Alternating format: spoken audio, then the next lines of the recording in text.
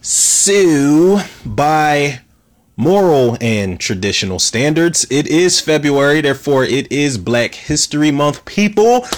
Now, I got my views on Black History Month the older I get, because Morgan Freeman said something in an interview that completely blew my fucking mind and kind of made me fall back off of the whole, and I'm pretty sure I pissed some people off, because every year now I'll post the same post when February comes, and it says literally on February 1st, I always post I'm Black every month.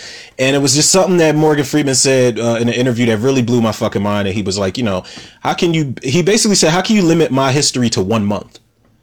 And I never heard anybody say that in my life. And I'm just like, Jesus Christ, this man is absolutely right. He tells no tales. I think he is my father in a past life. But yeah, man. But to say the least, I ain't taking away from nothing, none of the history, none of the heritage, anything. It is Black History Month, to say the least, y'all. So one of the things I want to do, first of all, before I get into this episode topic, what I want to do is I want to eliminate the stereotype right now. It still happens, and I get pissed off when it happens. Sometimes I expect it. I'm pretty sure we all do, but I want to eliminate the stereotype with this episode when people say all Black people die in horror movies, which could not be further from the motherfucking truth. Now, I might get a little crazy in this episode, man, because I'm taking pride in this in a different way. Like, I know by horror movie standards, the token Black guy exists. And naturally, when you see a Black guy in a horror movie, it's not going to end well for this dude. And that's whether it be the killer, whether it be, an accident, like on some Trey Songz, when he played Ryan in the Texas Chainsaw Massacre 3D. He didn't even die by the killer. He died when the van flipped over and his neck got sliced open or something like that. Either way, it doesn't look good when you see a Black person in a horror movie. But to get rid of the stereotype today, I made a list, and I made this list a long time ago before I even started this podcast on some real shit. I'm not lying to y'all. And I came up with 25 characters, Black horror movie characters, whether these be theatrical releases, whether they be straight to DVD, doesn't matter. Nigga, we made it. That's all I'm gonna say. But 25 Black horror movie characters that actually survived in a horror movie, yo. Because we out here. We really are out here. Don't get it twisted. I know that most of the time we don't survive. There's been times where, you can have something like Leviathan where Ernie Hudson literally is the only Black guy in this movie. Token Black guy. He lives literally until the end of the movie, and then they just did a real cheap shot and just had the Leviathan monster just pop up, and it just killed Ernie Hudson. And then Peter Weller blows the fucking thing up. Then the movie goes off, and I'm like, you could have just made him survive for all of that. You know what I'm saying? Like, I hate when they kill him at the very end. Or we have cases like Deep Blue Sea, where, you thought El Cool J, you thought it was a wrap for him, but he survives, and he actually makes this list. Luckily enough, he made the list. But let me start, because I have 25 here. I don't want to take up more time than I should. So my number one my number one actor has a 2-for-1 special, because he not only lived in one movie where he was up against zombies, but he lived in another movie where he was up against a quote unquote maniac, even though he's probably more than that. So that's why I said the quote unquote, because, that character that I'm talking about is batshit crazy. But I'm talking about Ken Foree, my number one person on this list. Now, Ken Foree not only survived in Dawn of the Dead 1978 when he played Peter, he survived in the Texas Chainsaw Massacre 3 where he played Benny. Now, Dawn of the Dead, I know things ended badly for Dwayne Jones' character Ben, and that could have easily been the thing here. But instead of killing this character off, George A. Romero, I don't know if it was a last minute decision or what, but it looks like he's going to kill himself in the end of the movie. He's the only one that has all the screws together. People are going insane. Galen Ross's character is pregnant.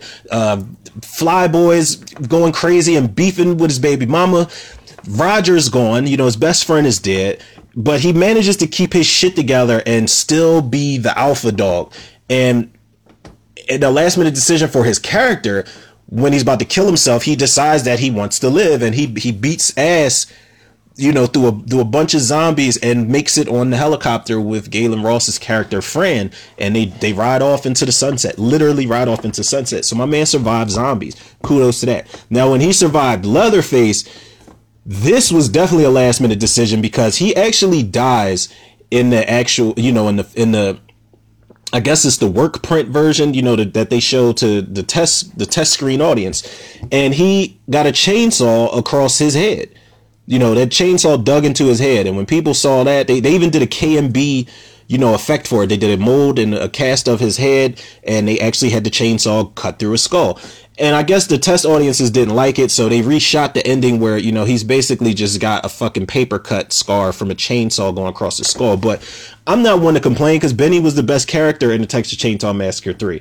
Like, I enjoyed seeing him on screen more than I enjoyed seeing Leatherface. I hate to say it, but, you know, I had somebody to really truly root for. I didn't want you know, Kate Hodge or Bill Butler's characters to die, but I was more so rooting for, you know, Ken Foree playing Benny. So that's number one, man. He got the 2-for-1 combo, the first one on the list. Number 2 is Terry Alexander, who plays John in Day of the Dead, 1985. John was an interesting character in Day of the Dead, because Laurie Carlill's character, Sarah, you know, she kind of comes at his neck, and she tells him, you know, you and this other guy haven't lifted a finger to help us with our research and to help us with, you know, getting your hands dirty and doing the heavy lifting. And he's got that great monologue where he says that the underground silo they're staying in, you know, they're seeking refuge in, he says it's a great big 14-mile tombstone. And he says a lot of other things in that scene, but that's one of the best lines in the entire movie. And that kind of just, it goes to show that his character, he doesn't give a fuck about any of the research. He doesn't give a shit about what Dr. Frankenstein is doing in the lab to the zombies. He just gets paid to fly the helicopter. But at the end of the movie, you know, he takes an ass whooping, so he doesn't leave his friends. He knocks out Rhodes with a fucking jungle punch, a Tarzan punch. He grabs like both his hands, locks them together, and knocks Rhodes' ass out. And he gets the chance to kill Rhodes. He's got 2 revolvers to his face, but he doesn't step out of character and become what the soldiers are. You know, he's not a killer of people. He's a killer of zombies. And he's actually pretty cool at it. He's a crack shot. He's in the caves, you know, looking for his friends, and he's shooting all types of shit up with the revolver. And he actually brings his friends machine guns and shit. So he's a dope character, man. Shout out to Terry Alexander. He does a lot of you know, Q&A panels and a lot of events and stuff like that. So he's a pretty dope dude. Number 3 is also a 2-for-1 combo. Is Ice Cube. My man Cube in both Anaconda and Ghost of Mars. Anaconda, he was one of the cameramen. He was part of the expedition with J-Lo and Kerry Warrer and Owen Wilson. Ice Cube, actually, him playing Danny in Anaconda, I actually thought he was going to die, because there was a scene that they, you know, it was a production still or something that they had. I don't know if it was in like a Fangoria magazine. I can't remember where I saw it, but the snake is literally wrapped around him while he's reaching for J-Lo's hand. And when I saw that before seeing the movie, I'm like, that's a wrap. He's going to die in that scene. But what had happened was, I think J-Lo had a rifle and shot the snake up when it had, cause it had him dead bang. He was literally wrapped up in the snake, and Ice Cube is one of those moments where you're like, yep, this is a wrap. He's literally about to swallow an ice cube. Like literally. I know that joke did not land. I'm sorry, but let me get off that, because that joke didn't just land. That was terrible. In Ghost of Mars, he plays James Desolation Williams, and he's a badass in that. So if he would have died in that, even though he wasn't the only black person, there was Dwayne Whitaker, I think this character's name is, in Ghost of Mars, who plays his brother. Pam Grier was also in it, but they both die. Ice Cube, not only in Anaconda, got to kill the snake. You know, he hits the snake with a pickaxe, but he gets to kill the Martian leader, Big Daddy Mars, in Ghost of Mars at the end. He gets a hand-to-hand, rumble scene with him. And it's crazy because Ice Cube has publicly said he does not like Ghost of Mars. He said John Carpenter, really let people down with the special effects and shit like that. And I'm like, I think that is one of John Carpenter's best movies, top 5 movies for me, and one of the most underrated sci-fi horror movies ever made. I love that movie, but you know, the people that are in it gonna, you know, they're gonna like what they like. So who am I to judge that? I know I love the movie, and I know he survived 2 times again. He survived against this damn snake and Martian, so it don't get any better than that.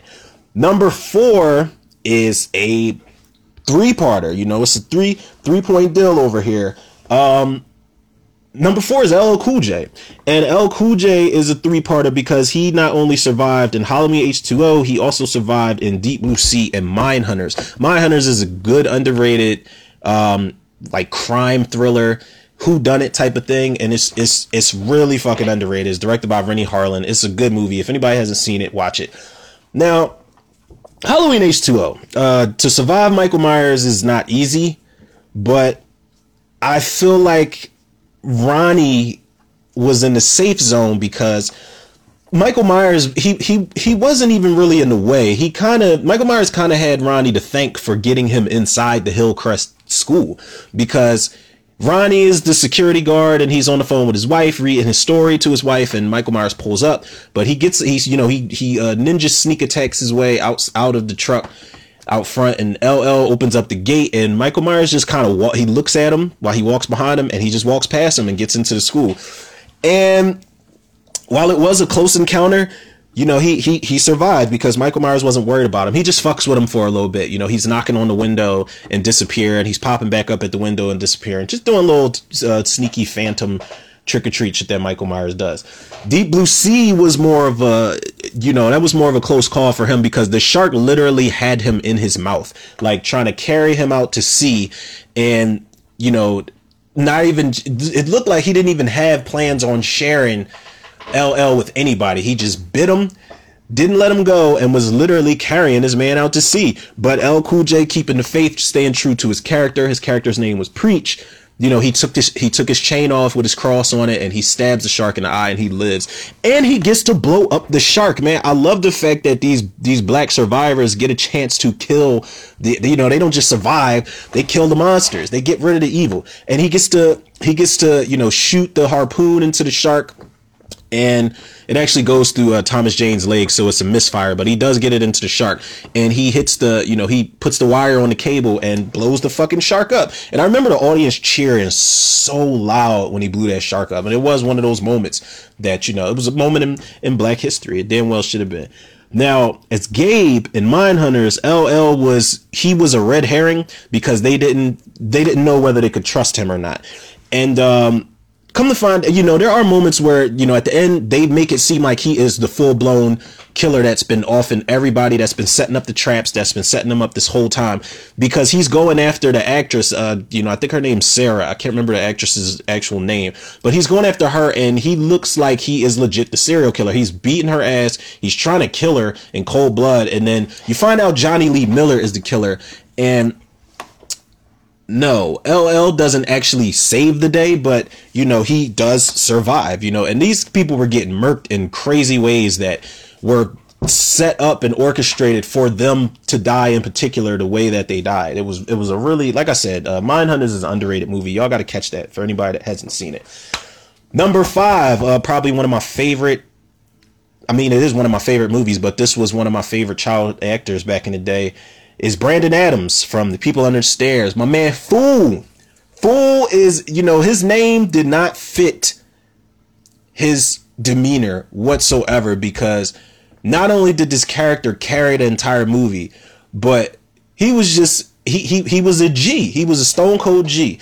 First day of his 13th birthday, he thought it was going to be unlucky. He ends up in a house of fucking horrors, and he actually made it out. But not only did he make it out, he made it out with a gold coin that he said, you know, his grandpa Booker said he could pay the rent to the year 2000. This was in like 91 or 92. Not only did he make it out with a gold coin, he didn't even have to do anything else after that. His ass came back to save Alice and to set the kids free, the people under the stairs. He came back to take care of the, you know, Everett McGill and Wendy Roby, to save Alice and to save those kids. And in doing so, he blew the fucking basement up and blew all that money into the ghetto, into the hood, you know, and everybody had money after that. So Fool was basically, he was one of those people who held more weight than the adult characters in the movie. Like, you got characters like Ving Rhames, who was in that movie, and he ended up getting killed. He wasn't as resourceful. Fool was very resourceful. He's crawling all over the house. You know, he's in climbing out of cabinets. He's in the chimney and shit. He's hitting bricks out the wall to let Alice free. He's a resourceful kid. He's like a black Indiana Jones if he was 13 years old. So shout out to Brandon Adams for that, man. Number 6 is Ving Rhames, who played in Dawn of the Dead, 2004 remake. His name was Ken, which was actually a nice, you know, they called him Kenneth. It was actually a nice nod to Ken Foray, who played the black guy in Dawn of the Dead. Now, Ving Rhames is not the token black guy in this movie because Mekhi Phifer is also in it. But, you know, Mekhi Phifer, if anybody's seen it, you know, he loses his marbles. His girlfriend's pregnant. His girlfriend, whose name is Luda, of all names. And she's pregnant. And, you know, he loses his shit and he actually makes her deliver their daughter, who is a fucking zombie. And it looks creepy. But when he dies, Ving Rhames is actually still alive. Now, I know the jury's still out on this because at the end, when they landed on that island, or when they docked at the island, the zombies all ran towards them and you couldn't really see what, I mean, you saw flashes of zombies still running and still attacking, but you don't know. So in my eyes, Ving Rhames survived. You know, he survived. And unfortunately, if he did, he went on to become Rhodes in Day of the Dead, which I actually just watched the other day. And he did come back for Day of the Dead remake, and he played Captain Rhodes, and the movie's terrible. But, you know, in Dawn of the Dead, I love Ving Rhames' character because, yeah, he's at the mercy of the asshole security guards. But when he disarms Michael Kelly's character, and when he gets his gat, and then he gets you know, he gets his shotgun, he becomes like the character of Ken Foray's character in original Dawn of the Dead. He becomes the alpha dog, and he's calling a lot of shots and shit. And one of the best scenes he has in that movie is when he has to kill the character of Andy, and he tells him he's sorry, and he literally turns this dude into like a Terrence and Phillip doll, because he, you know how the Terrence and Phillip dolls flap at the mouths and the shit just separates. He blew the top of his skull off, and it just made him look like a Terrence and Phillip doll, basically. You know, if you took the top of the head off. So yeah, shout out to Ving Rhames for being a badass, man. Love him in that movie. Number 7 is Daniel Kaluuya. I hope I said that last name right. From Get Out. He plays Chris in Get Out. This was a movie where they had an alternate ending. And in the alternate ending, I don't think Daniel Kaluuya died. He ended up in jail for, the cops automatically saw him and they're just like, oh my God, black guy at a white residence. He did it. Everything was his fault. Lock his ass up. But I like the other ending better when Lil Rel showed up and he's like, motherfucker, I'm TSA. We handle shit. I love that he got away, because Get Out is one of those movies that really could have ended on a downer on some Night of the Living Dead shit. And it's crazy because Jordan Peele actually said he was he was inspired by Night of the Living Dead, I think. And it's one of those movies where he literally, it could have ended and still been impactful if, if Daniel Kaluuya's character Chris did not make it out of there, and they successfully put his eyes into the blind guy, or whatever the situation was that was going on in that movie. I haven't watched it in a really long time, but yeah, he got out of it, and he fought to get out of there, man, because that movie was really tense, and it has some really uncomfortable moments, where when he's asking his girlfriend for the keys and she's taking forever to look for him. I've been in situations like that, not necessarily like that, but when I'm waiting on my ride and I just keep saying, yo, you ready? Like, all right, it's time to go. You ready to go? Like, and I'll just start to, my anxiety will start to kick in. And that's what happened in that scene, because it was just really uncomfortable to watch. But, and Daniel Kaluuya's character, Chris, was a fighter in that, because he decided, yo, I'm not dying. I'm going to fight my way out here. If I got to bash somebody over the head with something, if I got to strangle you and kill you, my ass is getting out of here in one piece, and with all my eyes or both my eyes and all my organs or whatever, because we all know the undertones that were in that movie. So we ain't gonna get too deep into that, because I got a lot more to go. Number 8, one of my favorites, man, Keith David from The Thing 1982. He played Childs. Childs is that guy. I remember reading a character development sheet that John Carpenter had for The Thing. It was an old character sheet. Of course it was, because the movie was in 82. But one of the things he said about Childs was, don't mess. And that was just one sentence that he had. Don't mess. It's an incomplete sentence, but it sums it up, because Childs doesn't fuck around in that movie, to the point where he didn't care if MacReady wasn't a fucking alien. because there's a scene where, you know, Null's character TK Carter comes back and he's like, you know, I cut McCready loose on the line back outside, and they're just like, well, how do we know, you know, that you're not an alien? And he's just like, Childs, you know, I'm trying to tell you what's going on. So McCready starts knocking at the door, and Childs basically has the flamethrower ready at the door, and Windows asks him, he says, Childs, what if we're wrong about, you know, about McCready being an alien? And he's like, well, why then we're wrong? He doesn't give a fuck about really any of these people. But basically that just went to show you that Childs is a stone cold killer at the end of the day. I mean, he got to burn up the aliens the thing when it was absorbing the dogs. He's got the axe to the door, getting his Jack Nicholson on when he's trying to kill McCready again. Like, there is a lot of shit Childs does in this movie, and he's a stoner too. Him and Palmer are, you know, smoking a fat ass J, watching like Hollywood Squares or some type of TV show they're watching on VHS, and they're just sitting in the room just chiefing. I love that character. Now, I put him on this list because I don't include the game. In the video game that came out on Xbox, they actually confirmed that Childs died, but that's not an actual movie. So I'm just going to, you know, Childs is on the list because I'm going by cinema and not video games, basically. Now, number 9, and it almost slipped my mind to put this guy on the list, is Yaphet Kotto, who plays Doc in Freddy's Dead.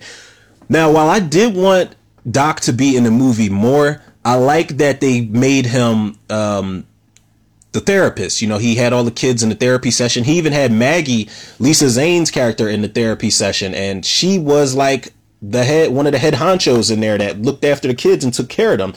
So for him to have her under his tutelage and stuff like that, and he was given information about the dream demons. He was telling Maggie and Tracy how he could control his dreams, and he knew why when Freddy killed Spencer and Carlos and John Doe, he knew that he erased them, and that was the reason he remembered them and nobody else did, because he could control his dreams. He was a really informative character, and you didn't have like black characters like that in the Nightmare on Elm Street movies, even though some of them are silly, and Freddy's Dead is definitely not to be taken seriously. I love the character. I love Yaphet Kotto's character. Plus, he got to beat the shit out of Freddy with a baseball bat, because he was on that Bad Boy This and Bad Boy That. So you gotta love his character for that. Nobody had beaten Freddy with a baseball bat, you know. And I don't even think, no, he wasn't a dream, because I almost said that he wasn't in a dream when he did that, but he was the one that pulled some of Freddy's sweater out of the dream with him, and he knew how to get Freddy into the real world from the dream realm. He was a very smart character, man, and we haven't gotten a character like him in a Nightmare on Elm Street movie since, for me, honestly. I mean, I don't count Nancy, you know, she's top billing, so whatever. And speaking of chicks in horror, my number 10 is Brandy. Miss Brandy Norwood from I Still Know What You Did Last Summer. She played Carla. Now, the thing that always fucked my head up with Carla, I love Brandy in this movie, and Brandy is in her prime. I always had a crush on her back in the day, but I was more partial to Monica, but I always loved Brandy, Moesha, and I loved her music, all that shit. But the thing that always got me about Carla, even though she survived Ben Willis and his fisherman hook, she didn't even almost die by him half the time. She almost died by falling through every fucking glass window on this island, you know, at this resort, at Tower Bay Island. She fell through greenhouse skylights. She fell through, attic windows that led down into the hotel rooms. Ben Willis swung his knife at her, his hook at her, and she flies through a glass door. Like, she goes through so much glass in this movie. And there's a scene where she falls through the skylight of the greenhouse, and she's unscathed. She's perfectly fine. But the first thing she does is look down at both her tits to make sure they're still intact. And I'm just like, what a trooper, man. That's the only thing she's worried about. But I love her character, yo. She, I feel like a lot of people don't give I Still Know What You Did Last Summer the credit it deserves. I love it as a straightforward sequel. There's not all the Scooby-Doo shit in there that the first one had. And I like the first movie too, but the second one gave me the goods right then and there. It gave me kills, straight to the point. Ben Willis is back. He's not fucking around. He's actually got a hook for a hand this time. So it was more along the lines of what the urban legend really was, like what the character was based on. Not the, you know, this wasn't based too much on the novel itself. That'll be the reboot when they bring it out for Netflix or whatever the hell it is. But yeah, shout out to Brandy, because Carla is, she is one of the few black females that survived in horror movies. But I got another one that is my number 11. And my number 11 is Jada Pinkett Smith, Geraldine in Demon Knight. Now, it took me so long. I had completely forgot that Jada Pinkett survived in this movie. She's the only person to survive in this movie. She's the only one that makes it out of that motel slash church. Well, it's a motel that was once a church. She's the only one that makes it out alive. And she was the character who was on a work release program, and she was a petty thief. She's got a criminal record or whatever, but she has a heart of gold, and, you know, she wants to protect everybody. She wants to protect her cat. She feels when people turn into demons and when they die in the movie, especially when Breaker dies right in front of her and he kind of passes on the, you know, the stars on his hand to her. She is the demon knight, so to speak, when Breaker dies. And I always wish they would, if they did a sequel to it now, I'd be cool with it, because Jada Pinkett Smith, she still looks just as youthful as she did back in the day. And I would be down for, we don't get a lot of movies with demons nowadays, at least the straightforward ones like Demon Knight, Night of the Demons, or Demons 1985. We don't get movies like that anymore. And we don't get characters like Geraldine in those movies. So special shout out to Jada Pinkett Smith, man. And y'all need to drop me a line, man. This is all Philly over here. You are part Philly because your husband is Philly. Tell Will to drop me a line, man, and tell him to respond to my tags on Facebook. Please tell him that for me, please. It will definitely be worth y'all while. Now, number 12 goes to another female, and I'm glad to keep putting them on this list. Kelly Jo Minter. And that's a 2-for-1 combo, because she not only survived in Nightmare on Elm Street 5 when she played Yvonne, she survived in Popcorn, which I just did a review for a couple episodes ago, when she played Cheryl. Now, I think the stakes were a little bit higher for her in Nightmare on Elm Street 5, The Dream Child, because she actually had an encounter with Freddy. She falls asleep in the hot tub. Who the fuck does that? First and foremost, I have no idea, because I don't even fall asleep running water. So it's like, I'm not going to fall asleep in water. I'm not going to take a nap. I'm not going to take a bath if I'm tired. That shit is too dangerous. So she actually falls asleep in the hot tub, and she wakes up and she realizes she's in a dream. Like the fucking diving board turns into like Freddy's hand or a claw or something like that. And she actually has an encounter with him. He picks her up by her hair while they're in this dirty ass boiler room water.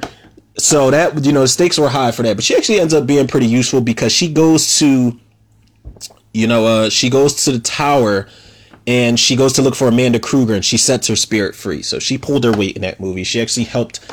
She's one of the reasons Alice didn't die. So shout out to Yvonne in Nightmare on Elm Street 5. Now, Popcorn, she did survive in that movie, but she didn't really have any encounters with the killer. It would have been hard for him to probably impersonate a short black girl. But who knows? He could have gotten away with it. He dressed up as Tina, so who the fuck knows? But yeah, she was also in Popcorn. Definitely an underrated movie. If anybody hasn't seen it, watch the movie, or you can check out my review for it. It's pretty dope. At least I think so. Now, number 13. I'm going to try to spin these as quick as possible, because I'm already taking up too much time. Number 13 is another 2-for-1 combo, and people probably have forgotten about this. Loretta Devine. She survived both Urban Legend movies as the security guard Reese.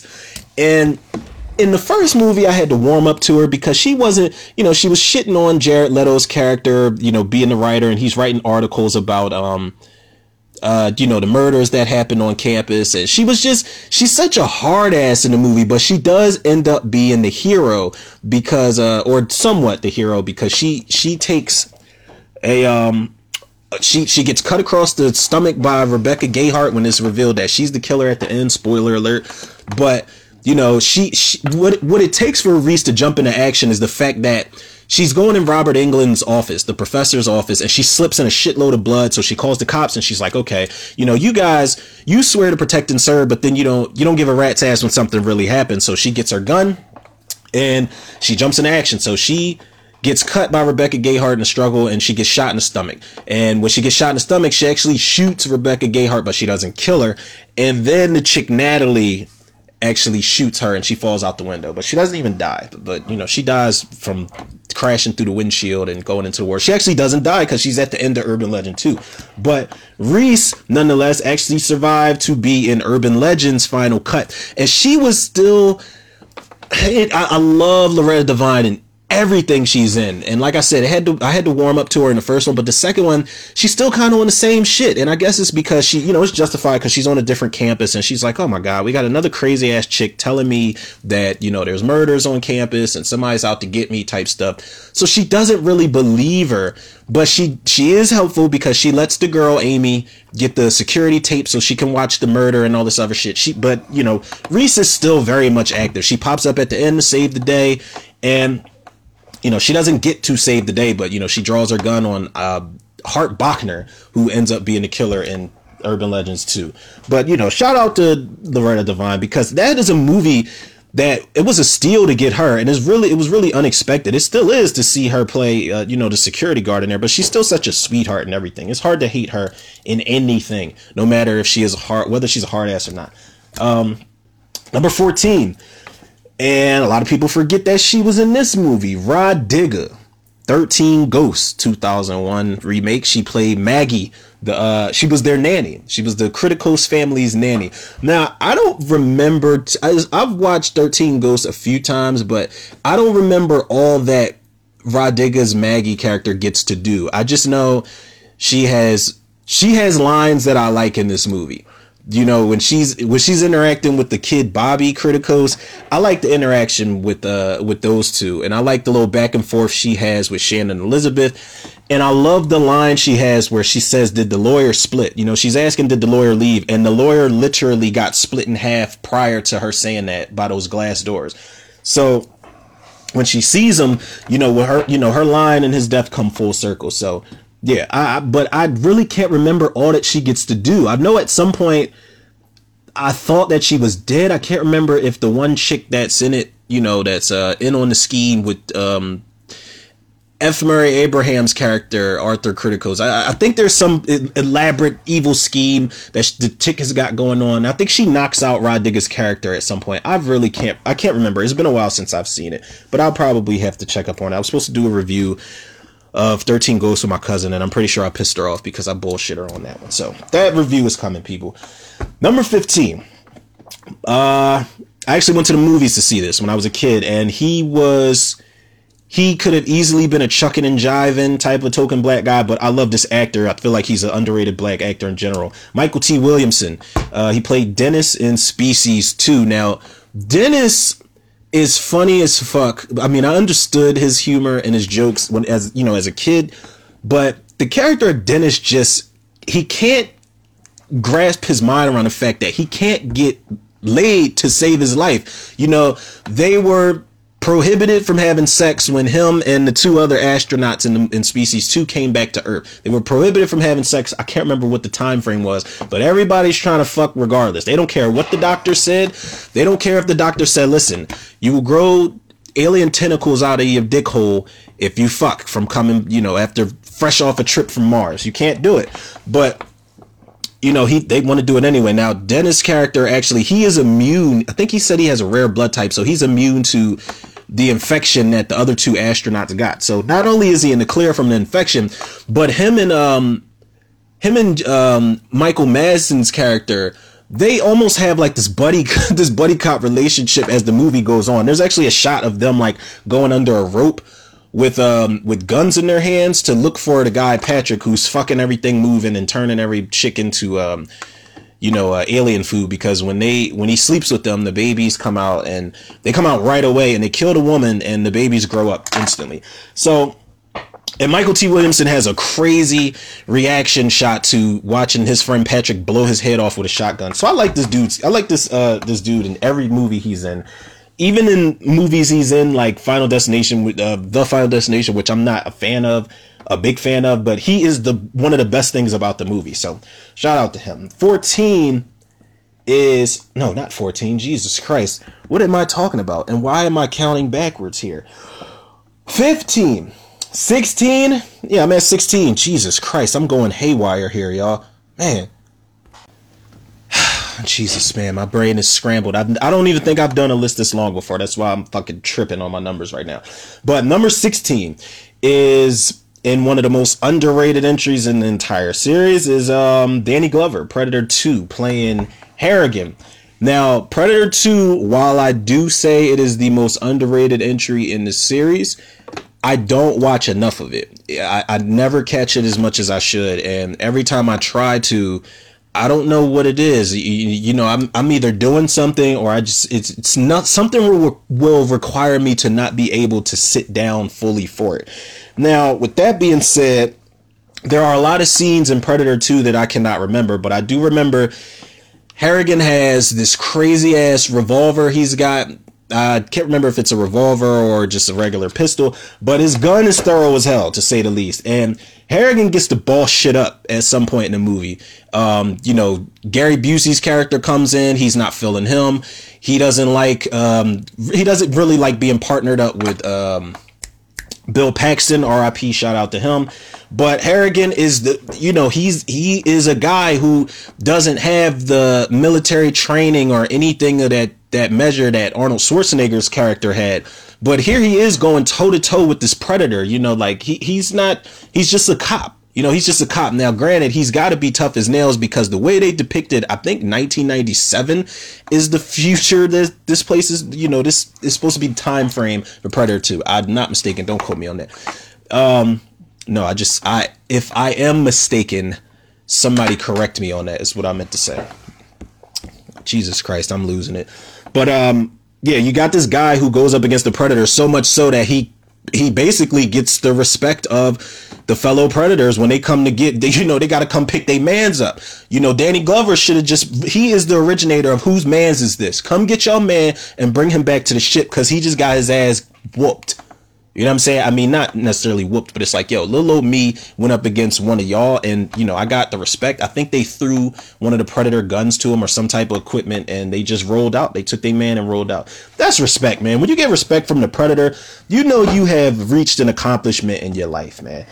Now, number 17, this is a movie that not only people probably forgot about, but people probably forget she was even in it. But not I, because this is actually my favorite one in the series, no matter how cheesy it is, no matter how silly it is, straight B movie it is.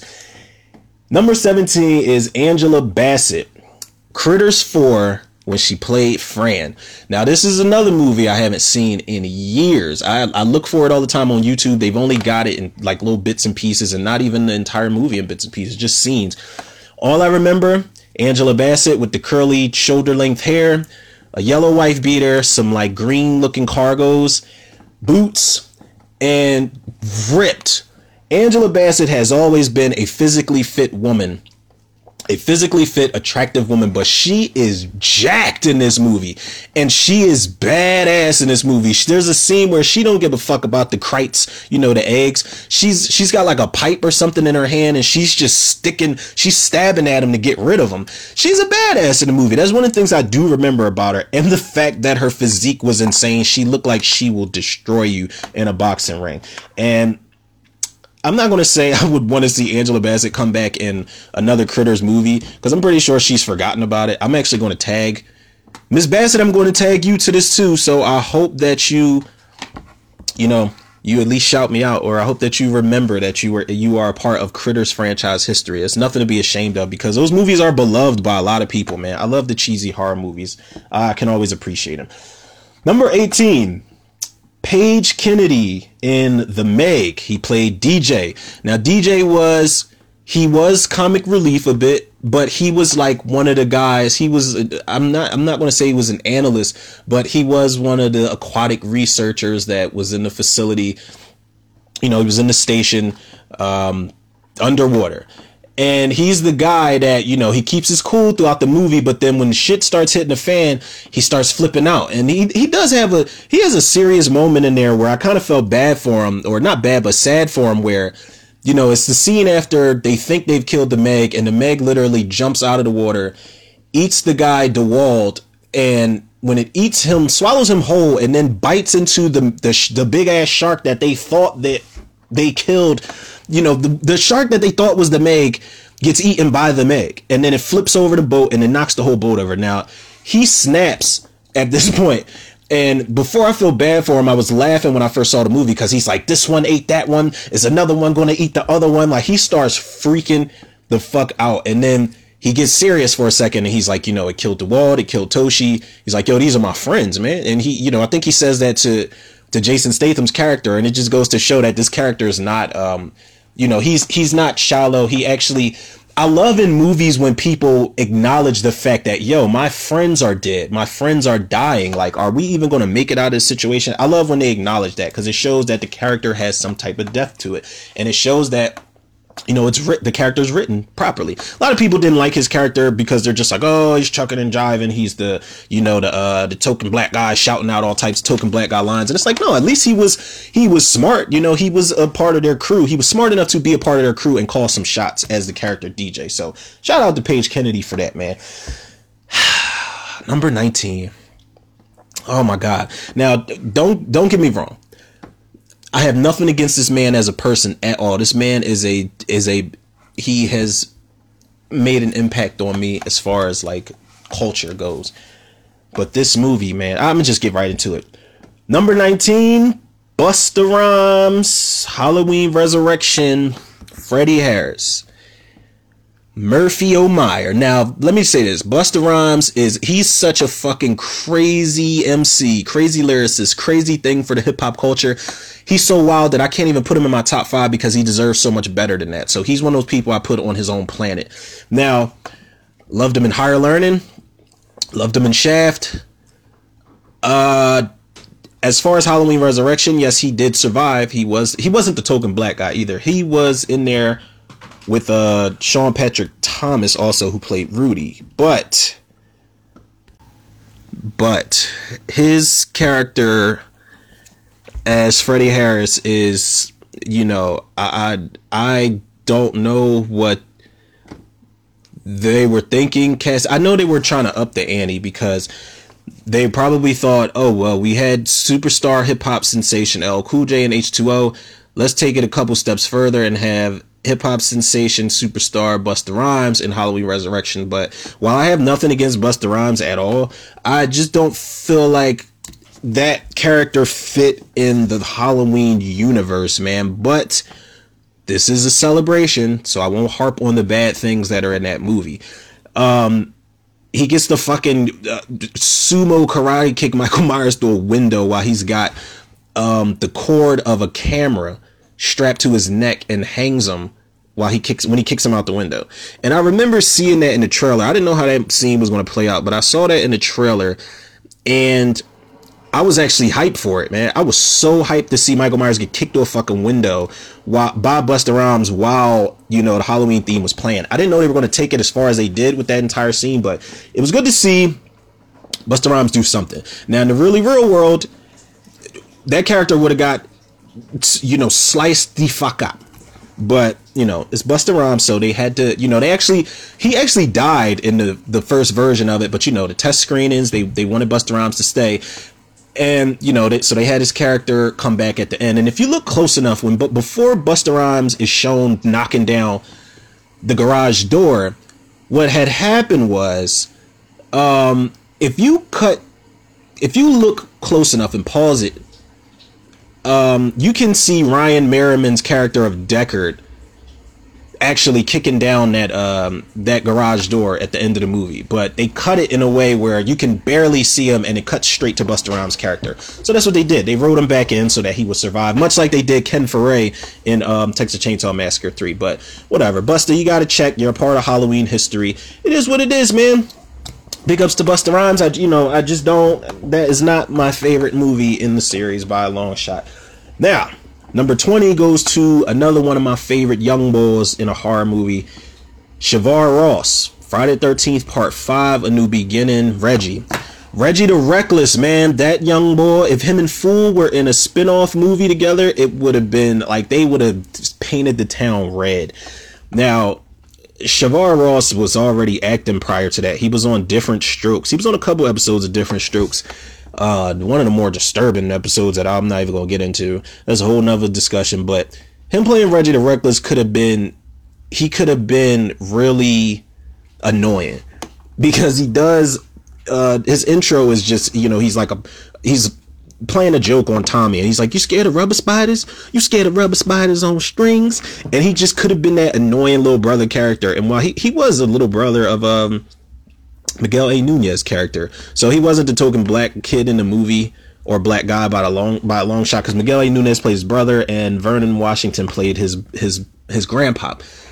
But yeah, Shavar Ross, he actually gets to hit not Jason, because we know, spoiler alert for anybody who hasn't seen Friday the 13th Part 5, I don't know why you didn't see it, probably been living under a rock somewhere, which is fine, everybody likes Solitude. But one of the things he got to do was drive a tractor into fake Jason's stomach. He plows right into him.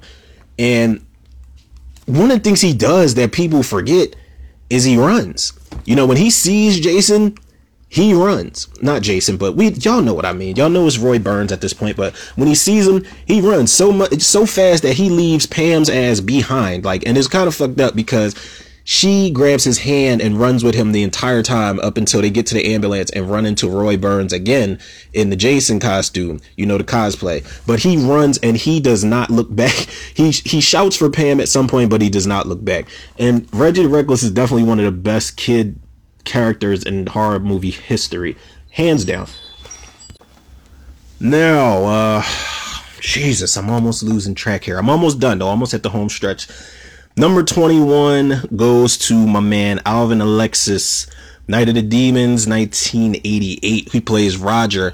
Roger is also one of those get the fuck out of Dodge and leave the female scream queen right where they stand. This dude, I think it's funny with Alvin Alexis' Roger character, because in the beginning, they first show him he's in the car with Stooge and Helen, and he's all for the joke, he's all for having a good time with his friends, and he actually makes fun of the old man. He's like, yo, Stooge, check out the old fart. And they're shouting shit out to the old man. They're laughing at jokes and shit as the movie goes on. But then when they start fucking around with that, with that whole house demon shit, when they start doing the seance shit, that's when he turns into TD Jakes of 1988, and he's just like, yeah, my daddy was a preacher, this is a house of the dead, and I'm getting out of here. So his ass, he does what I would probably do, but he had no choice because he couldn't find the gate. But he does what I would probably do, which was sit in the car and just go to sleep.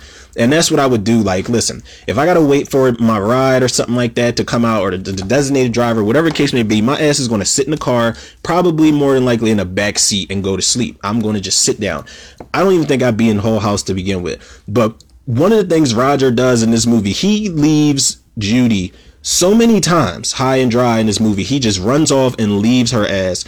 But one of the things he does that is one of the most memorable fucking scenes in horror movie history is when everybody's demon-fied at this point. It's just Roger and Judy at this point, and everybody is demon-fied, zombified, whatever you want to call it. And they're all walking towards, no, they're not all walking towards, it's Sal, it's Helen, and Jay, and Angela, and they are all walking slowly towards Judy and towards Roger, and Roger just shakes his fucking head like he's looking at them closing in on him, and he shakes his head and he just shouts, "You won't get me!" And then he just Power Ranger dives through the front fucking window, man. And he just, he's so in shock that he's alive, that he made it. But when he dives through that window, I'm trying to tell y'all, they slow motion this shit is one of the funniest moments in horror movie fucking history. I'm telling y'all, if anybody hasn't seen Night of the Demons, watch it and keep your eye on Roger, because not only is he going to survive, but he has what it takes to survive, because that man will beat his feet at the drop of a dime. Shout out to Alvin Alexis, man. They just recently dropped a documentary for Night of the Demons, actually, that I gotta go back to. So that movie, definitely one for the books. All right, so we're getting to the home stretch. Number 22. This almost didn't make the list, man.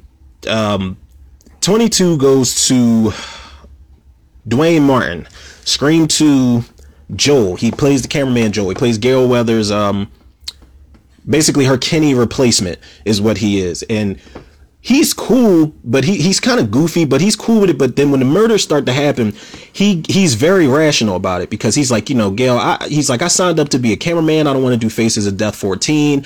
And when he finds Randy's body, you know, when they all find Randy's body, Joel bounces. You know, he calls a cab, he gives Gale all her footage, and he's like, listen, yo, I'm out. You know, I'm not being a part of this shit.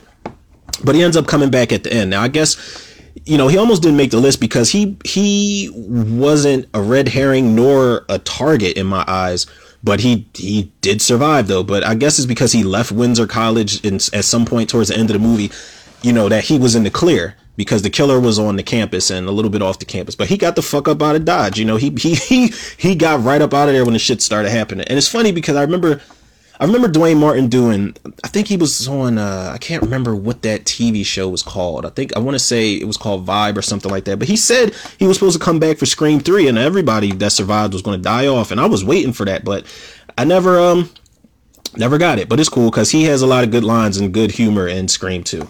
So, number 23, as I'm coming to a close, is, and yes, this counts because even though it's a B movie and it's silly as all hell, it definitely counts because it's a moment in black horror history where we survived.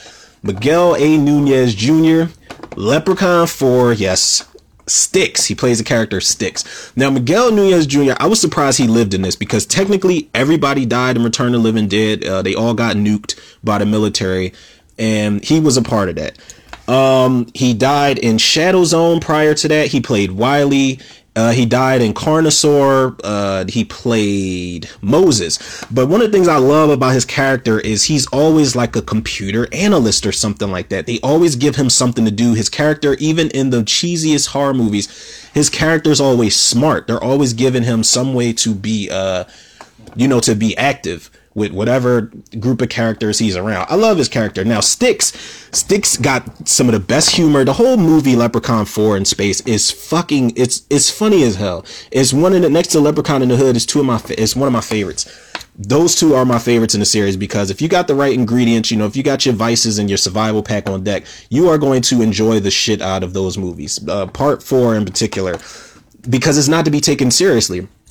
But whoever this writer is the humor just lands. I don't know if it was Miguel A. Nunez improving or if it was just the way he was reading these lines off for even a B movie. He's got a line early on where he tells one of the soldiers, the guy takes a piss on the leprechaun's arm after they blow him up and they think they've killed him. So he's pissing on his arm and this whatever the hell it is just goes up into his pee hole. It swims up through it goes up through his the urine stream and it just goes up into his shit. And he reacts to it. And Styx kind of looks at him and he's like, yo, man, he's like, I'd give you a round of applause, but I see you already got the clap. Like, there are lines like that, man. It makes the character of Styx just memorable for me, even in a B movie. So, plus Miguel Nunez Jr. got to survive to the end of the movie. So that's always a plus. So shout out to him for that. He actually needs to be in more horror movies, man. And it's funny that I have him on the list because I actually mentioned him in being in Friday the 13th part 5, which he actually died on the toilet, probably cutting one of the best demos that would came out in 1985, hands down. But number 24, as I'm starting to come to a close, is, and I almost forgot about this, he was one of the last two names I added on this list when I completed it. Even though I made the list a long time ago, it was only 23 names on it. But 24 goes to Taye Diggs, House on Haunted Hill, playing the character of Eddie. Now, Taye Diggs is that guy who, I'm not going to say I don't take him seriously because I like him in movies where he has serious moments, especially the 2 Best Man movies. He's awesome in those, but Taye Diggs is a guy where, I don't expect him to, tote a shitload of guns and have all these tough guy lines. He just makes it work. So he makes it work in House on Haunted Hill.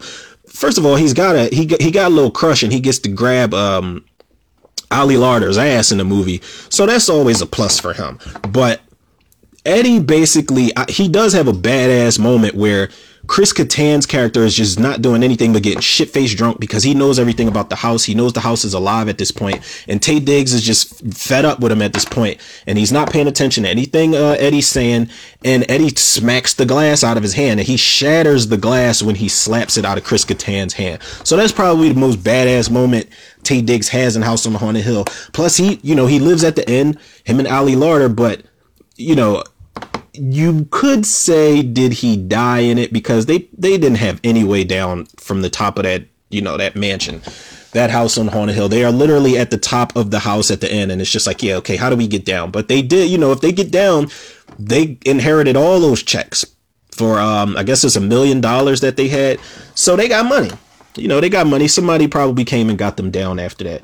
Taye Diggs also has a creepy ass scene where he's not actually playing the character Eddie. He's playing one of the ghosts in the house who's imitating him. And there's some type of effect they do with his eyes, and it makes it look really scary and makes his eyes look like kind of like demon like. And he jumps into a big ass pool of blood in front of Ali Larter. It's a creepy ass scene. So that's number 24. Now my 25. First of all, real quick before I jump into my 25th and I wrap this episode up. Some honorable mentions will go to Usher Raymond, Mr. Raymond. He was in The Faculty. He played Gabe. Texas Battle, who was in Wrong Turn 2. He plays Jake. Sanaa Lathan, who was in Alien vs. Predator. And every black person who survived in the first Purge, which was definitely a horror movie. Don't get it twisted. But those are my honorable mentions. Now, my number 25, I actually can't believe this shit slipped my mind, man, because it's one of my favorite movies of all time. Like, it's one of, it's a masterpiece. It's one of those movies I put in the same category as something like The Exorcist 3, where the movie's damn near flawless for me, and I could watch it over and over and over and still be just so impressed by how great the movie is. But we did have the token black guy who lived in it. And that token black guy, my number 25, last on this list, rightfully so, because I saved one of the best for last. It goes to Morgan Freeman. 7, Detective Somerset. Goddamn, what was his first name in that movie? Because I didn't write it down. William. Detective William Somerset. That's exactly how Samuel L. Jackson should have, it should have been like a spinoff with Somerset in his movies. Like, it should have just been him narrating, trying to catch these killers and shit. But, Somerset, he could have very well been a victim of this John Doe killer, but he wasn't. And I love that Morgan Freeman didn't want anything to do with the case after a while, but he has all those sleepless nights where he just throws his knife at the dartboard and that's how he keeps himself up. He's got like that pendulum type of thing that rocks back and forth to the point where I think he throws it across the room in some scene in the movie. But, he's got some really great scenes, man. And Morgan Freeman got to do shit in this movie. He gets to hunt the killer down at some point when, when they get shot at in the apartment building. But, he can't keep up with Detective Mills. But Morgan Freeman is very active in this movie. And not only that, but the way him and, Brad Pitt form this alliance and form this friendship, almost brotherhood as the movie goes along. It's like, he knows that Mills gets on his nerves and he's hot shot, almost a rookie type of guy. But Mills is he's that seasoned veteran. He's that cop or that detective that, they don't want to be there. It's your last couple days before retirement or however much time is left for, before your retirement. But it's like, he took the time out to say, listen, I'm going to make the most of this retirement. We're going to catch this John Doe killer and I'm going to help you, partner. Like, I'm going to be the best partner that you never wanted, and whether you like it or not, I'm here. He even has a scene with Gwyneth Paltrow that's like it's a really touching scene because they're talking, she's talking about how she hates the city. He is the first person she tells that she's pregnant and her and Mills are going to have a baby. And he's got that line, that just shows how heartwarming his character can be. Cause he's like, if you decide to not have the baby, don't ever tell him you were pregnant. And then right after that, he's like, but if you do have the baby, you spoil that kid every chance you get. And she kind of like I don't know if she's trying to keep from crying or smiling. I don't know. But the way her reaction just goes to show like, wow, she probably didn't expect him to respond to that. So it was really good to see Morgan Freeman survive in Seven, especially a movie where people were just dying in really gruesome ways in that movie. And it's gruesome the way that it, and I compare it to The Exorcist 3 in a way because all the gore is implied. Everything is mentioned. You know, you don't see a lot of gore on screen. You might see blood here and there, but there's no true scenes of like actual violence, physical violence in the movie. And I feel like that's one of the reasons why Seven stands so strong in my book. But yeah, man, 25, goddamn, 59 minutes and 17 seconds in. It took me long enough. I should have did this a lot quicker, but anybody that rocked out for this episode is definitely appreciated. So, in conclusion, people, speaking of episodes, you can catch the episodes and this one on Anchor, Spotify, iTunes, Google Podcasts, Apple Podcasts, Overcast, Pocket Cast, Breaker, and Radio Public. Shout out to Anchor. Hopefully they get me on some new platforms. I'm waiting on y'all, man. But shout out to y'all being patient, as I always say, and as I keep saying, I'm gonna be on y'all ass, man. I might have to send Anchor an email, figure out how I can do that, because I need as many platforms as I possibly can. I need these plugs, man. But you know, good things come to those who wait, like I always say. Follow me on Facebook and Instagram, Romero Tutor. Follow the Facebook movie group, Cinemaniacs. Shout out to the Tutor reviewers. Y'all are rocking strong. I feel like I will be hitting 100 episodes in no time, man, because I'm like full speed ahead. And the other day, I think I did like 2 or 3 episodes because I skipped like 2 or 3 days, or I can't remember. It just felt like I hadn't done an episode in days. So I always try to compensate for missing out. But, yeah, man, shout out to the listeners. I definitely appreciate the love and the support y'all are showing and have been showing from the rip, man. I can't do this without the listeners, without the love, without the support, without the fans. Definitely love every single one of y'all individually, man. Every individual listen is so appreciated, man. Can't put it into words any more than that. So that being said, yours truly, Romero Tutor, another episode of Tutor Reviews in the can, people. I'll check y'all on the next one.